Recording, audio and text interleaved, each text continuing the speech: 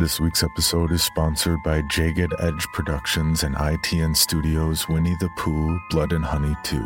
Only in theaters, March 26th to March 28th.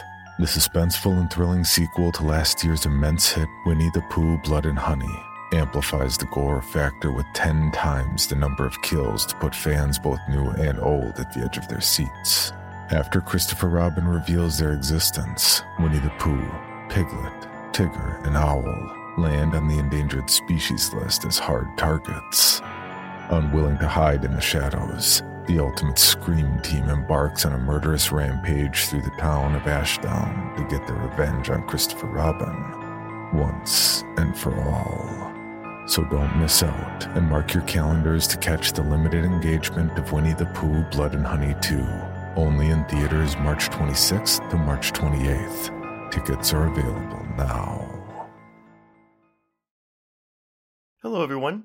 The clip you're about to hear is from one of our exclusive Patreon episodes, and if you'd like to hear the entire episode, please head over to patreon.com/horrorqueers and subscribe today. I mean, so this movie and Annabelle Creation both have the same thing, where it's like, not good first films, you bring in a really good director and you give them a prequel to said bad film. And they somehow turn it around and make it good, and to where it stands on its own, to where you don't need to see the first movie to understand what's going on in this. Yes. Okay, so that was the most fascinating part about watching this as a first-time watch. I fully expected to be confused because there were going to be all of these, I guess, call forwards. Yeah. And I know that there are because you directed me to read the plot synopsis of the first film so I would get a better sense of how they connected.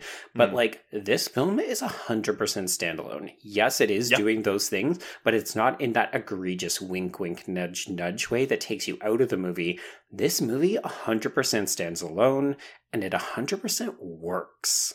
It does. And that definitely is a strength of it. Like, honestly, I actually think this film works better if you haven't seen the first movie. Because, so, Joe, one of the things, like, you were finishing this movie and you messaged me immediately and was like, holy shit, this movie is grim as fuck. Mm-hmm. And I was like, yeah.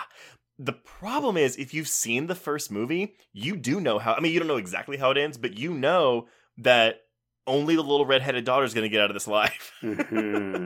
Yeah, because I definitely spent the majority of the film being like, I can't wait for this female-centric family to triumph. Like, I kind of expected that Henry Thomas was going to die. I kind of expected that the boyfriend was going to die, because I think you had cued me that it was, like, one of the better sequences in the film from a while ago. Mm-hmm. So I was like, okay, cool. But, like, obviously the mother and her two daughters are going to, like, triumph over evil. They're going to save the day, and they're going to walk out of this house. Like, I totally thought it was going to be like La Llorona.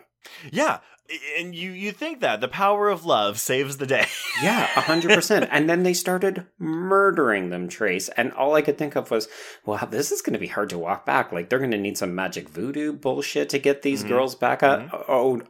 Wait, we're in an asylum? Oh, they're actually dead. Okay, got it. Yeah. And the only big, like, wink, wink, wink, this is the connecting factor, is the post-credit scene, which you don't even need to watch it. Because, I mean, if you did and you haven't seen the first movie, it's not really going to make a lot of sense to you.